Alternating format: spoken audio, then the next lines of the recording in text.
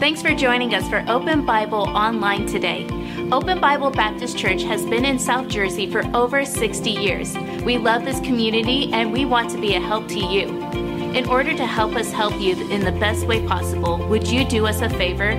Please fill out the digital connection card posted in this link. Here you could post prayer requests and also ask any questions you may have about Open Bible. If you'd like to give today, you could give online in less than 2 minutes. Visit openbiblenj.org for more information. Thanks again for joining us today. Now enjoy the service. Hey, if you have your Bibles this morning, let's go to the book of Philippians, all right? The book of Philippians, chapter number 1. The book of Philippians, chapter number 1. We're going to take several weeks throughout the summer, and we're going to talk about the book of Philippians together, because I want you this summer to be able to have the best summer ever and to live life to the fullest. To the fullest. Listen, Christian people ought to be, listen to me, the happiest people in the entire world.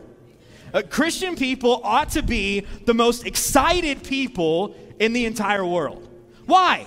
Because we are the only people walking around with any hope. Christian people are the only people that know what the future holds. We know who's holding the future, and we can rest in the fact that God is in control. But you see, here's the problem. A lot of times, Christians are not that. A lot of times, Christians have problems having the correct spirit. Why? Because they've gotten their get-out-of-jail-free card, and they're thankful they don't have to go to hell, but they haven't started to nurture the spirit of Christianity. They haven't started to nurture the relationship that only Christ can bring.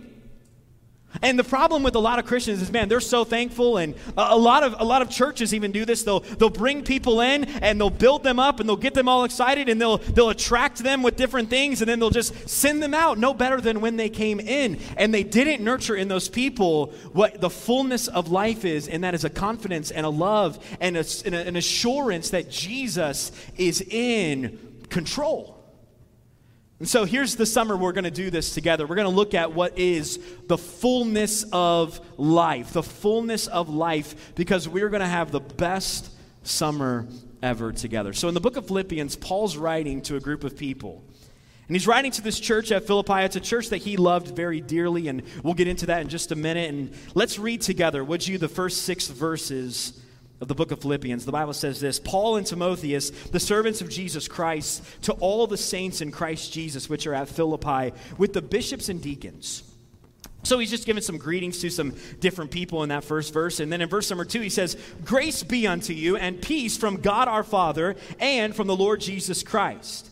I thank my God upon every remembrance of you, always in every prayer of mine with you, all making requests with joy, for your fellowship in the gospel from the first day until now, being confident in this very thing, that he which hath begun a good work in you will perform it until the day of Jesus Christ. Father, Lord, we thank you for this passage of Scripture. I pray that we would do it justice this morning as we look at it together. And Lord, I pray that as we go throughout the summer months, we would be able to live our life to the fullest. And that it wouldn't just be a summer full of fun and exciting activities, although those things are all going to happen in each one of our lives. I pray that we would go deeper in the Word of God and with our Savior Jesus Christ than we ever have before. And that even in a time of uncertainty, as a church, we would take to the bank the certainty of the gospel of Jesus Christ.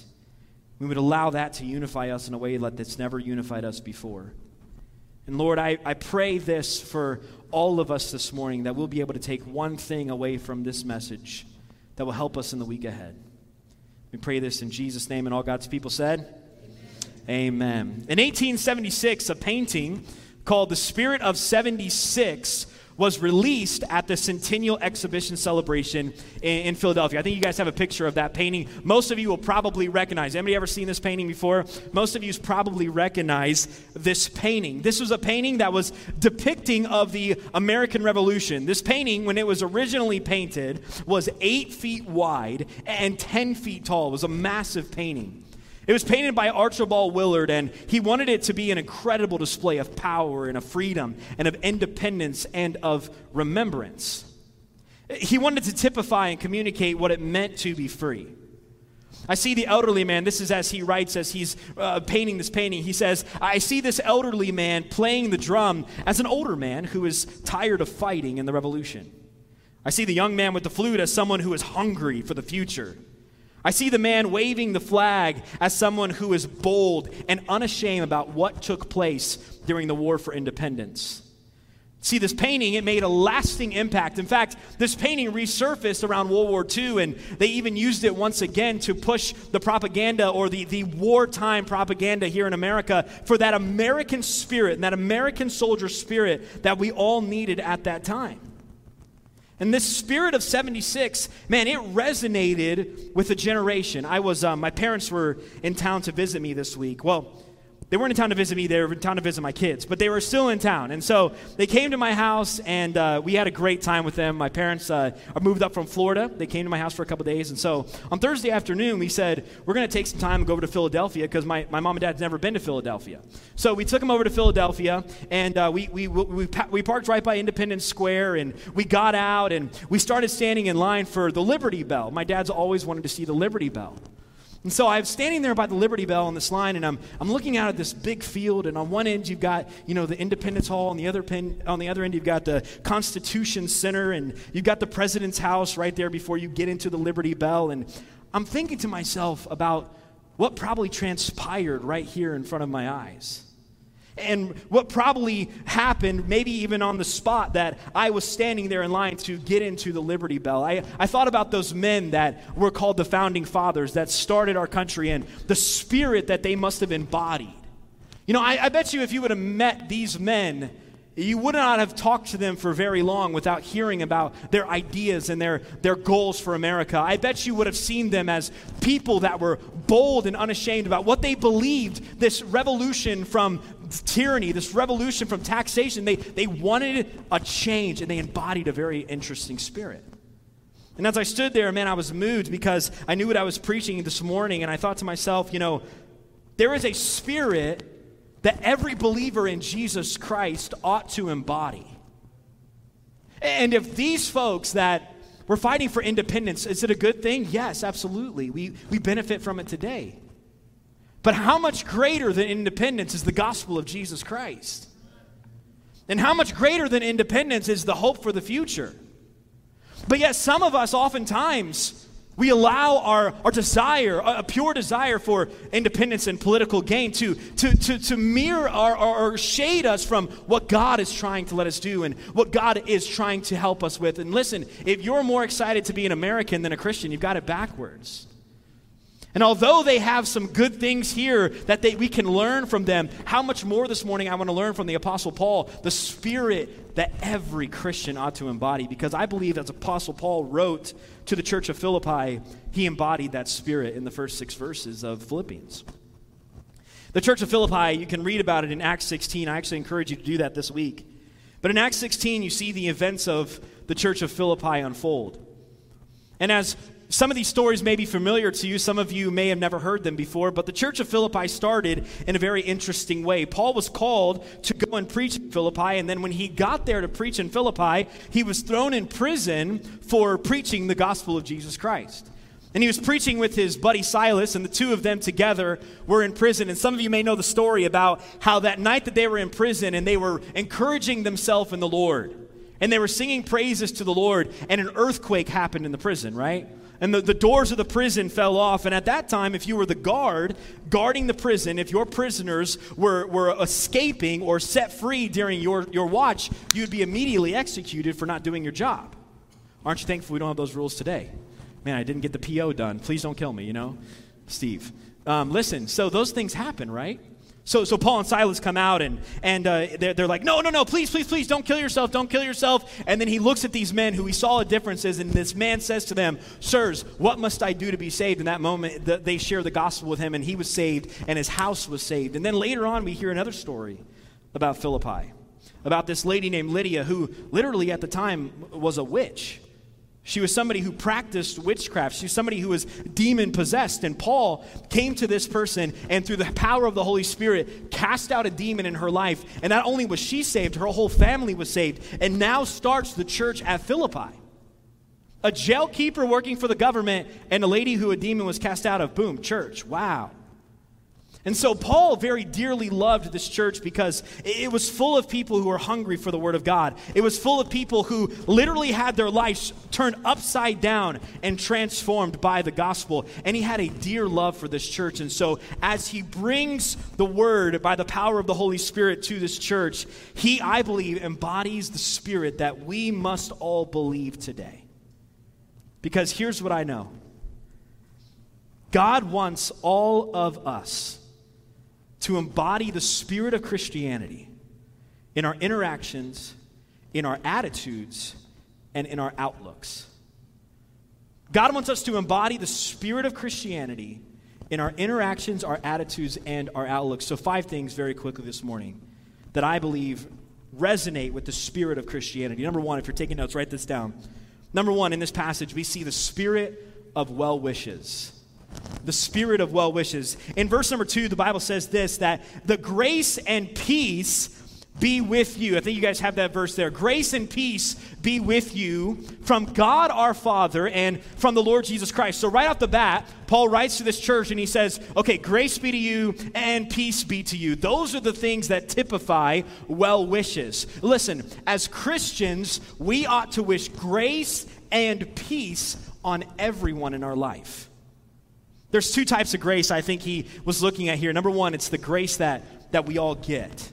It's the grace that we all get. The Bible says this, that the grace of God bringeth salvation, and it appears to all men, teaching us that denying ungodliness and worldly lust, we must live soberly, righteously, and godly in this present world. The grace of God brought salvation to all of us. If you're saved, say amen.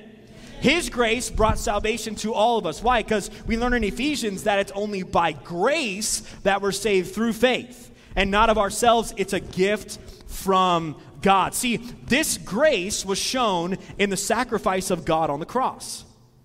God came, He suffered, He died on the cross and rose again the 3rd day, not so that He could say, man, I'm so glad I did that. No, but so that He could extend grace to a lost and dying world.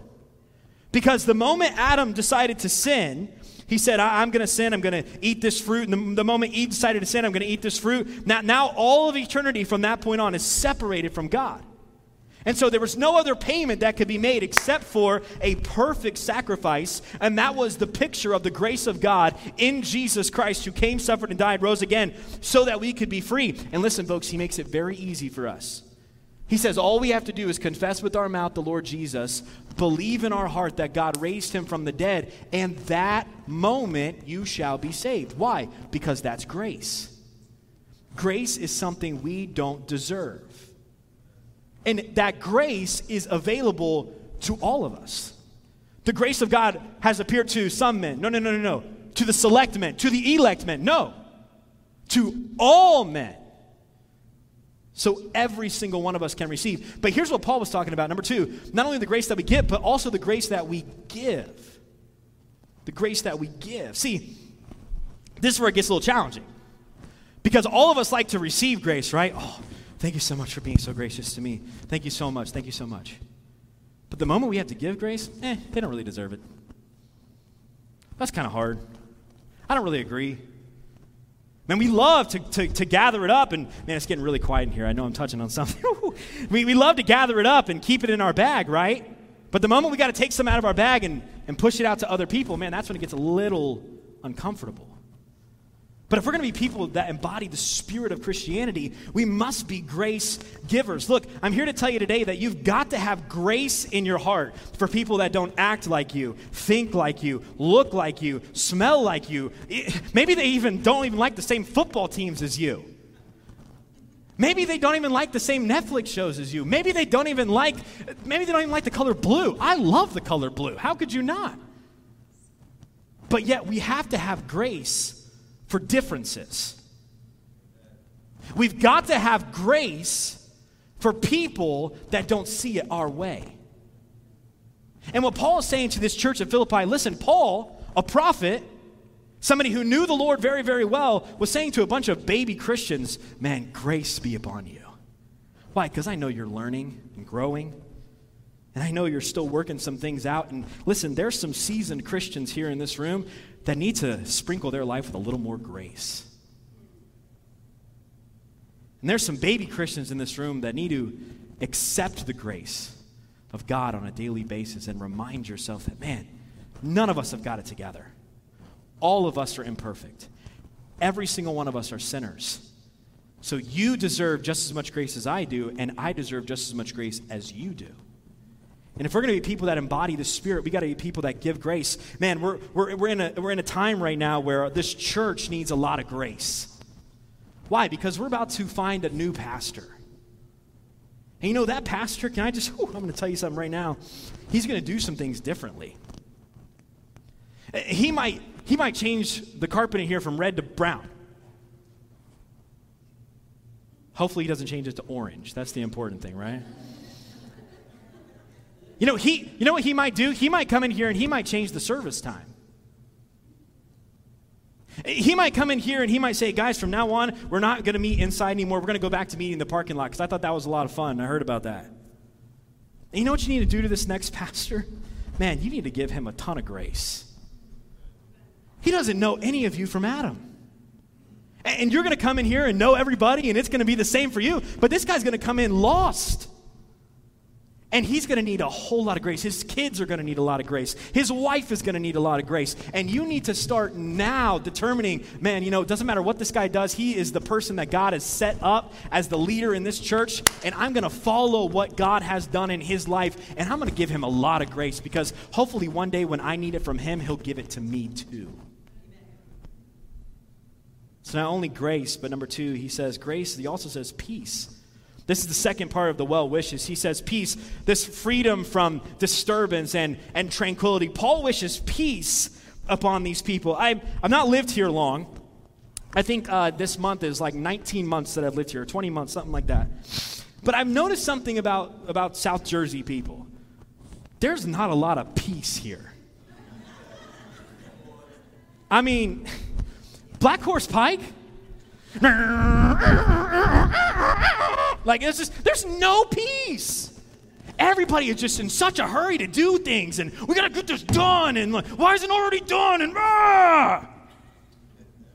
And there's just this tension in your life all the time. And you're just always on to the next thing, and it's like, we can never just stop and enjoy the moment and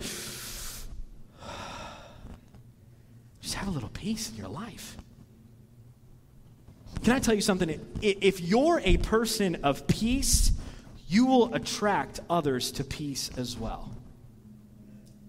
See, I believe Paul wished these people grace and peace leading off in this thing because he wanted to know, look, guys, I got no problem with you. And I really want you to enjoy this letter you're about to read.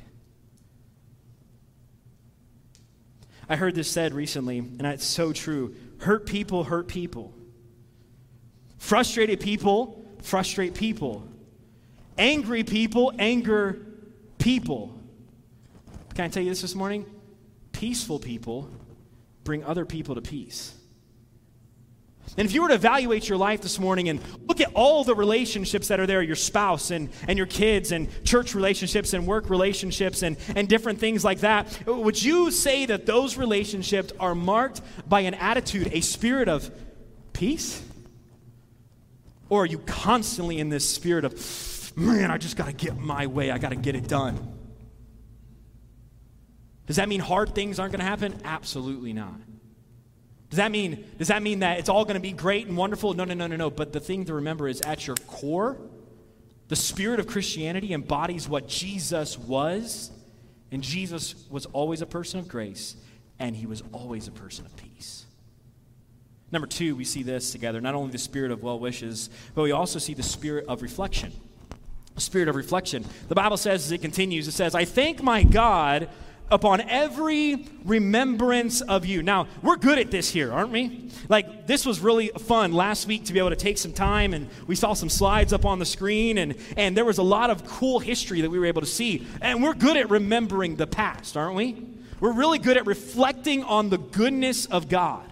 And Paul said, as he reads this scripture, he says, man, I'm thanking my God upon every remembrance of you. And I imagine Paul, as he is writing, he's thinking about the new converts that he led to Jesus at Philippi. And he's thinking about that jailer that his family is now saved. And he's thinking about Lydia and how her family's saved. And he's thinking about his dear friend Silas and how much fun it was to preach with him. And man, Paul's having all these wonderful, wonderful memories.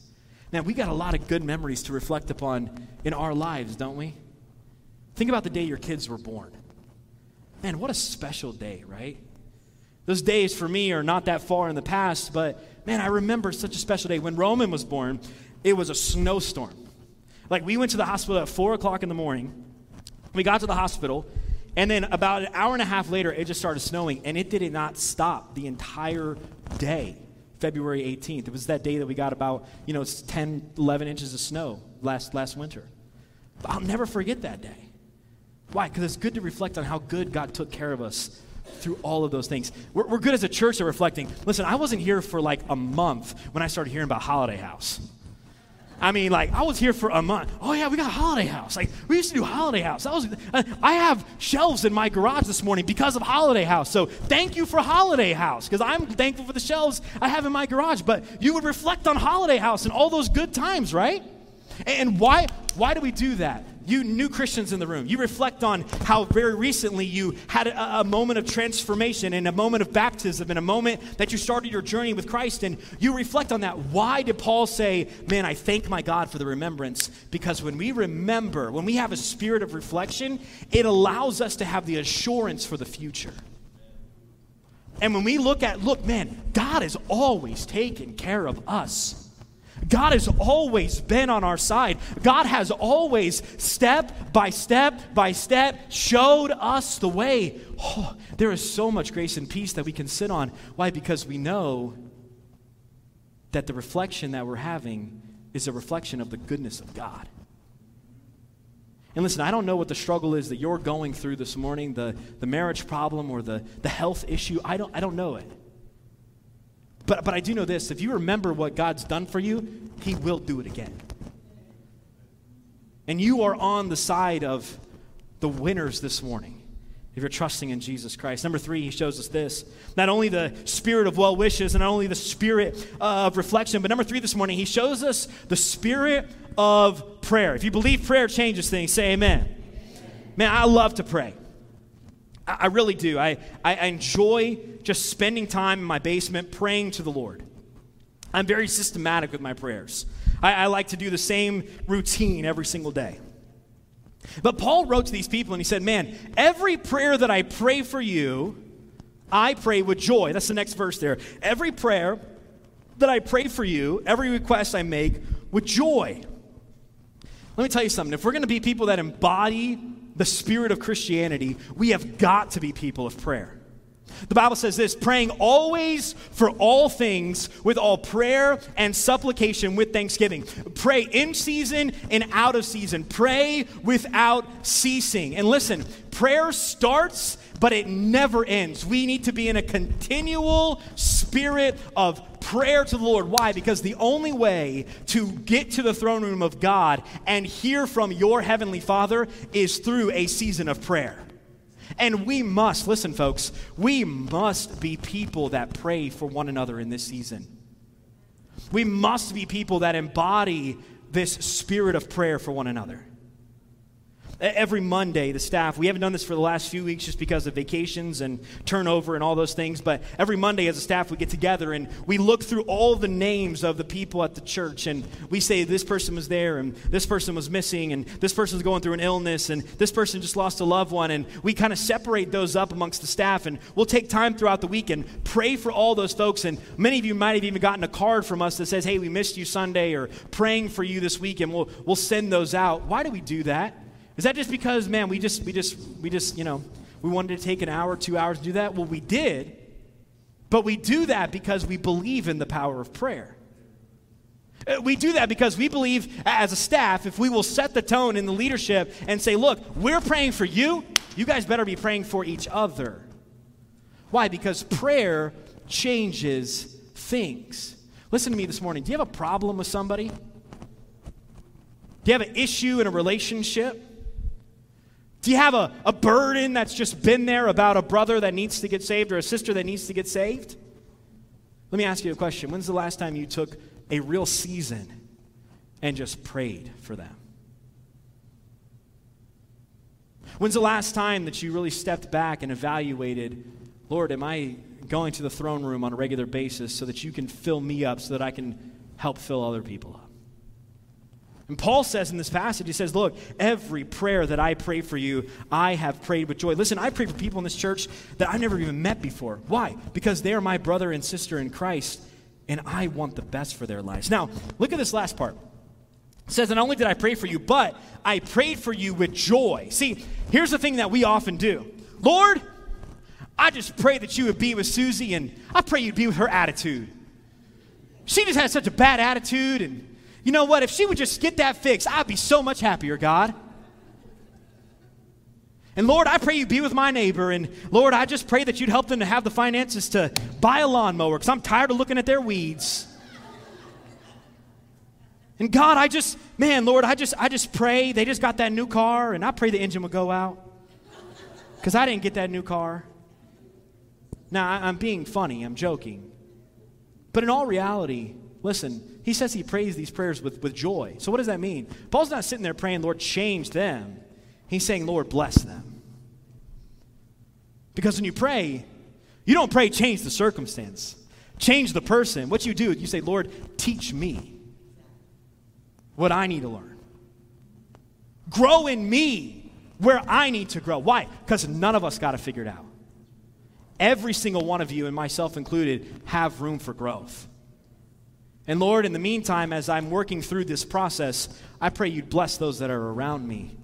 And I pray you'd fill them up. And Lord, I pray that you would help them to be protected. And oh God, I pray for these sisters and brothers in the church that they would know of the gospel. And Lord, I pray for the blessing upon their family. And over, we're just going to the Lord in prayer every single day. Why? Because Christian people need to embody the spirit of prayer. Number 4 this morning. Not only the spirit of well wishes and not only the spirit of prayer and the spirit of reflection, but number 4 this morning, Paul continues to write and he says, you guys need the spirit of unity. Spirit of unity. Look what Paul wrote in the next verse. Would you put that up there? Paul wrote this in the next verse as he talks about unity. He says, I'm remembering and I'm thankful for your fellowship. Read the next 3 words with me. In the gospel. Read them again. In the gospel. From the first day until now. Now, there's a lot in this verse, and we're going to unpack it very quickly. But here's what I want you to know, the foundation for this point. Here's what I want you to know, the springboard for this point, okay? Christian people ought to be the most unified people in the world because we're going to spend the rest of our lives together. Listen to me this morning. Christian people ought to be the most unified people in the world because we are going to spend the rest of our lives here and there together. So how do we do that? How do we continue to be unified? I was watching the Vegas Golden Knights play. How many of you like the Vegas Golden Knights? Anybody in this room? I might be the only one. That's okay. I'm a proud Vegas Golden Knights fan. And so the Vegas Golden Knights were playing this week, and they played the Avalanche. And so it's the Stanley Cup Finals, and they played the Avalanche. It was a fantastic game. They won the game, and they advance, and so they're in the semifinals. They're playing the team from Canada this next week as they continue in the Stanley Cup Finals. And, man, I'm excited. I'm really excited about the Vegas Golden Knights. Let me see here. Does anybody watch the Phillies? Anybody watch the Phillies? Okay, so you watch the Phillies. Anybody has the Phillies and Cubs played yet?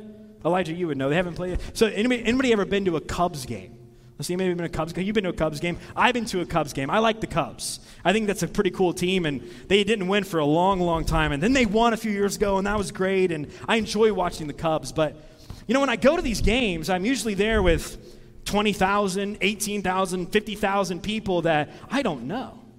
Usually my wife goes with me or I go with a friend, and, you know, we'll be sitting there together.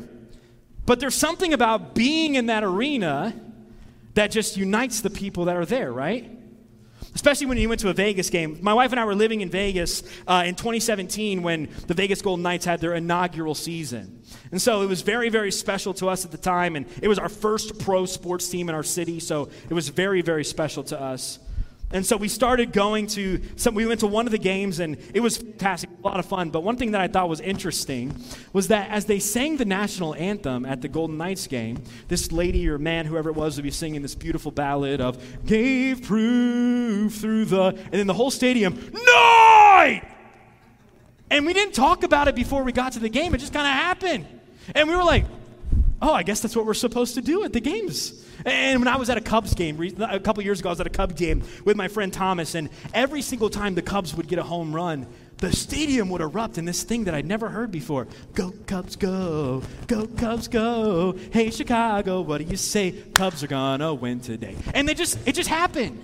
Nobody texted me before the game and said, hey, when we get a home run, we're doing a Cubs thing. I was like, oh, okay. It just happened. Nobody said, hey, when the national anthem comes on and the word night comes, say night. No, it just happened. Why? Why did it happen? Look at me. Why did it happen? Because there was a group of people that all were united around a common cause, and you did not need somebody continually telling you what to do to know how to act. It just became who we were at that time. And we were united around something that literally has no eternal value whatsoever, a ball game. Is it enjoyable? Absolutely. I love it. But it has no eternal value. But yet 20,000 people in a moment's time could get united around a game. So why is it so difficult for 200 Christians to get united around the gospel? You know why? Because we don't know why we're unified. Listen to me this morning. We are not unified because the word Baptist is on our church. We're not unified because of the type of Bible that we use. We're not unified because of the way we dress.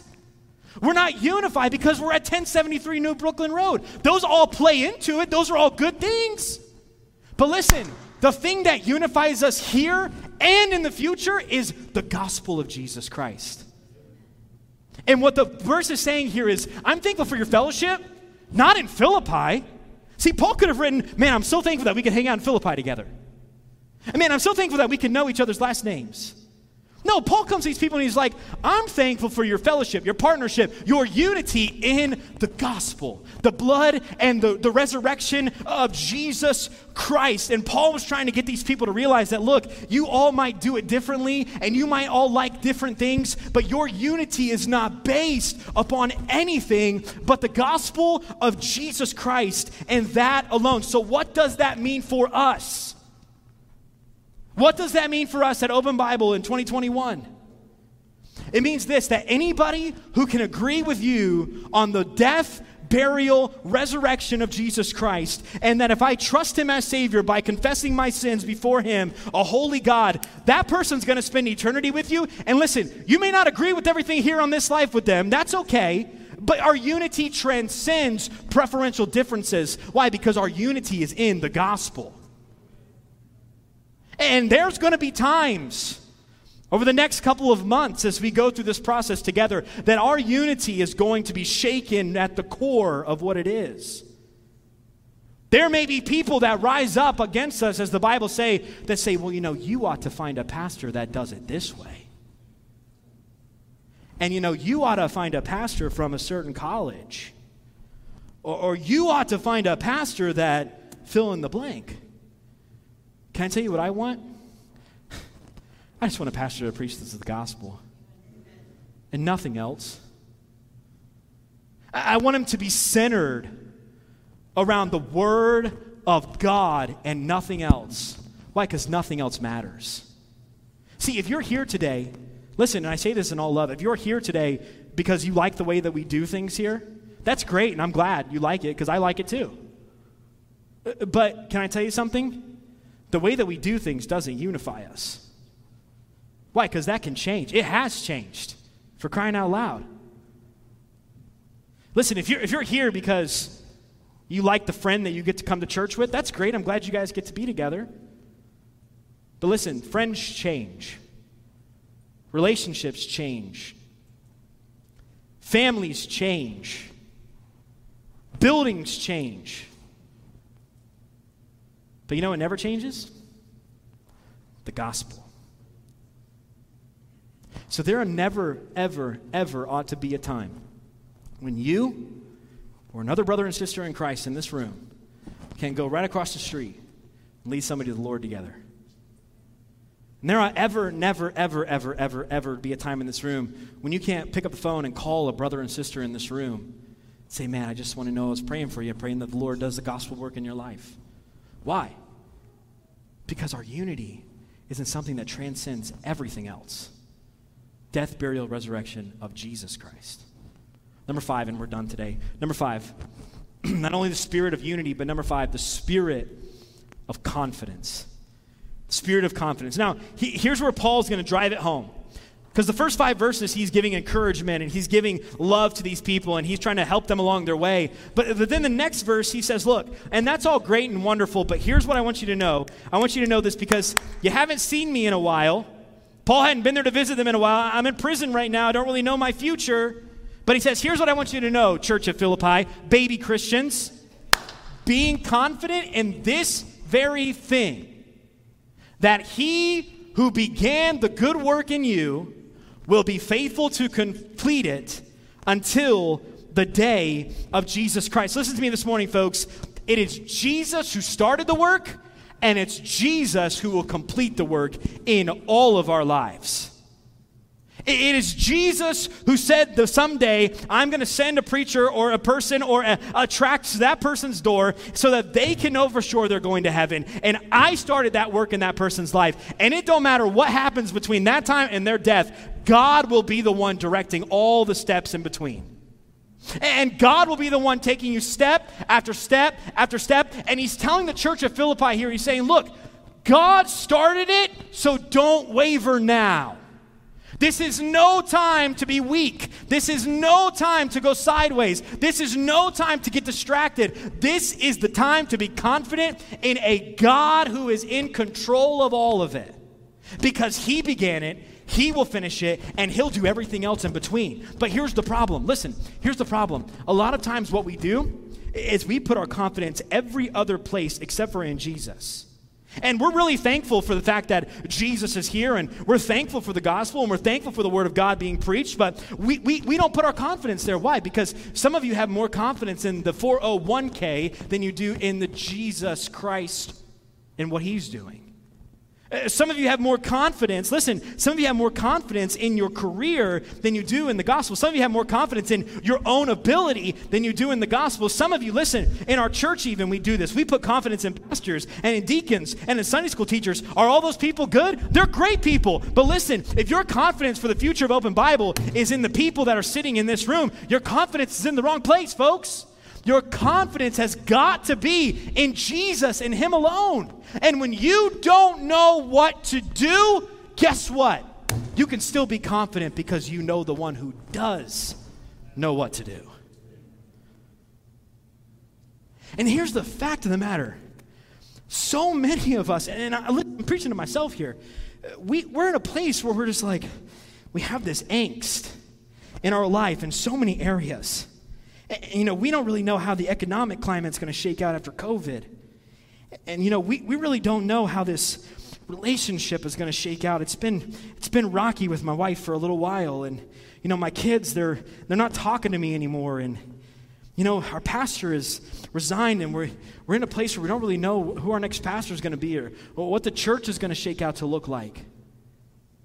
And, man, I don't know how I'm going to pay these bills. And this is month number 3 now, and I still haven't got that unemployment check. And, man, I just don't know. And you see, this is what happens. What we start to do is we start to figure out our own problems. And Paul is trying to encourage these people, and he's saying, look, Philippi, I understand there's some things going on. I understand there's some unhesitancy there. But can I just encourage you here? You got to be confident in the fact that God began the work, and he'll complete the work. Nothing, folks, nothing we can do, however smart it is, can outdo God. Nothing we can manufacture, no matter how good we are, can outdo the plan of God. I think of Joseph. I have this written. I think of Joseph, right? Joseph, if you don't know this Old Testament story, he was betrayed by his brothers. He was thrown in a pit to be sold into slavery. Then he was lied about. He was thrown into jail and then forgotten about. Joseph was like all down on his luck. But yet, you know what Joseph said? The moment where everything kind of builds and it comes to fruition, and his brothers come to Egypt and they get the food that they were promised. And what does Joseph say to his brothers? He says, look, brothers, you meant it for evil, but God meant it for good. Man, what a guy who has gone through so much, way more than probably most of you will ever go through. I don't think any of you in this room, and I may be wrong, but I don't think any of you have ever been thrown in jail and just forgotten about. I don't think any of your brothers told your parents that you were killed. I don't think any of you have ever interpreted dreams. If you did, it was probably the wrong interpretation. But you know what? Joseph went through all of that, and he never lost his confidence in the one who was doing the work. Listen, if you're walking around today as a Christian and you're just like, I just don't know. I just don't know. I'm not really sure. I'm telling you folks, today you can rest easy because you can have confidence in the one who does know. The spirit of Christianity is a spirit that we must all embody in order to have the fullness of a life in Jesus Christ. We must give well wishes to each other, grace and peace. We must remember what God has done. We must pray for one another. We must be unified around the gospel and nothing else. And we must have the confidence that God is going to do what God is going to do. Lord, I thank you for these, my friends that are here today. I thank you for this church. Lord, I pray that as Paul wrote in Philippians, and as he embodied this spirit of Christianity in the book of Philippians, and he showed the Philippians exactly how they needed to act and react, I pray that we would not just hear these words today because, man, this passage is wonderful, and walk away thinking, well, that was a nice sermon. But Lord, I pray that we would hear these words today and we would apply them to our lives. Lord, my heart is a little heavy this morning because I do believe that as a church, we are in a place where you're trying to do a deep work.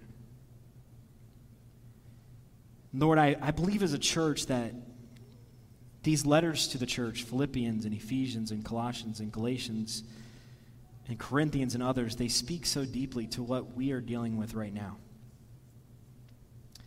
Lord, my heart's a little heavy this morning as well, not because I don't trust you for the future, but because I know there are situations in these folks that are sitting in the pews that they just feel are out of control in their own personal lives. But Lord, I pray that you would encourage our hearts this morning. I pray that we would leave this place with a different spirit than when we came in here. And I pray this week as we go throughout our week, day in and day out, that we would understand that we can live life to the fullest. We can be excited, happy, joyous people because God is working. This morning, there's two questions I want to ask as the piano begins to play. I have two questions. First, for the unsaved person in the room. Let me ask you, if I talked about at the beginning the grace of God, if you've never experienced the grace of God in your life, if you've never said yes to Jesus, that I agree with Jesus and what he's doing and I want to follow him, if you've never said that before, today can be your day you say that. And you can even make your altar a seat there and say a prayer just like this one. Lord, I love you, and I know that I'm a sinner, and I ask you now in the best way I know how to save me from my sin. Take me to heaven when I die. Thank you, Jesus, for dying for me. Help me to live for you. If you prayed that prayer this morning, I want to know about it. You can let us know in a connection card or at our Next Steps booth after the service. But for the Christian in the room this morning, here's my question for you. Do you embody the spirit of Christianity that Paul laid out for us in the book of Philippians? Are you willing to change some things about the way you think act and live in order to embody that spirit of Christianity. To give grace and peace, to pray, to be unified around the gospel alone, and to have confidence in Jesus. This morning, if you are willing to do that, I pray that you would do this. In a moment, we're going to stand. And I pray that you would just come here to the front or make your pew an altar and spend a moment with God doing whatever it is you need to do with the Lord this morning. Why? Because God wants you to embody the spirit of Christianity in your reactions, attitudes, and lifestyle.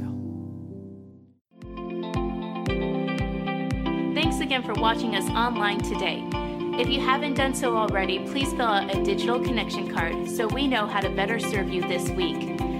For encouragement throughout your week, you can listen to past sermons by searching Open Bible Baptist Church on the Apple Podcast or Google Play Store. If you'd like to give today, you could give online at openbiblenj.org. Thanks again for joining us today. We'll see you on the next broadcast.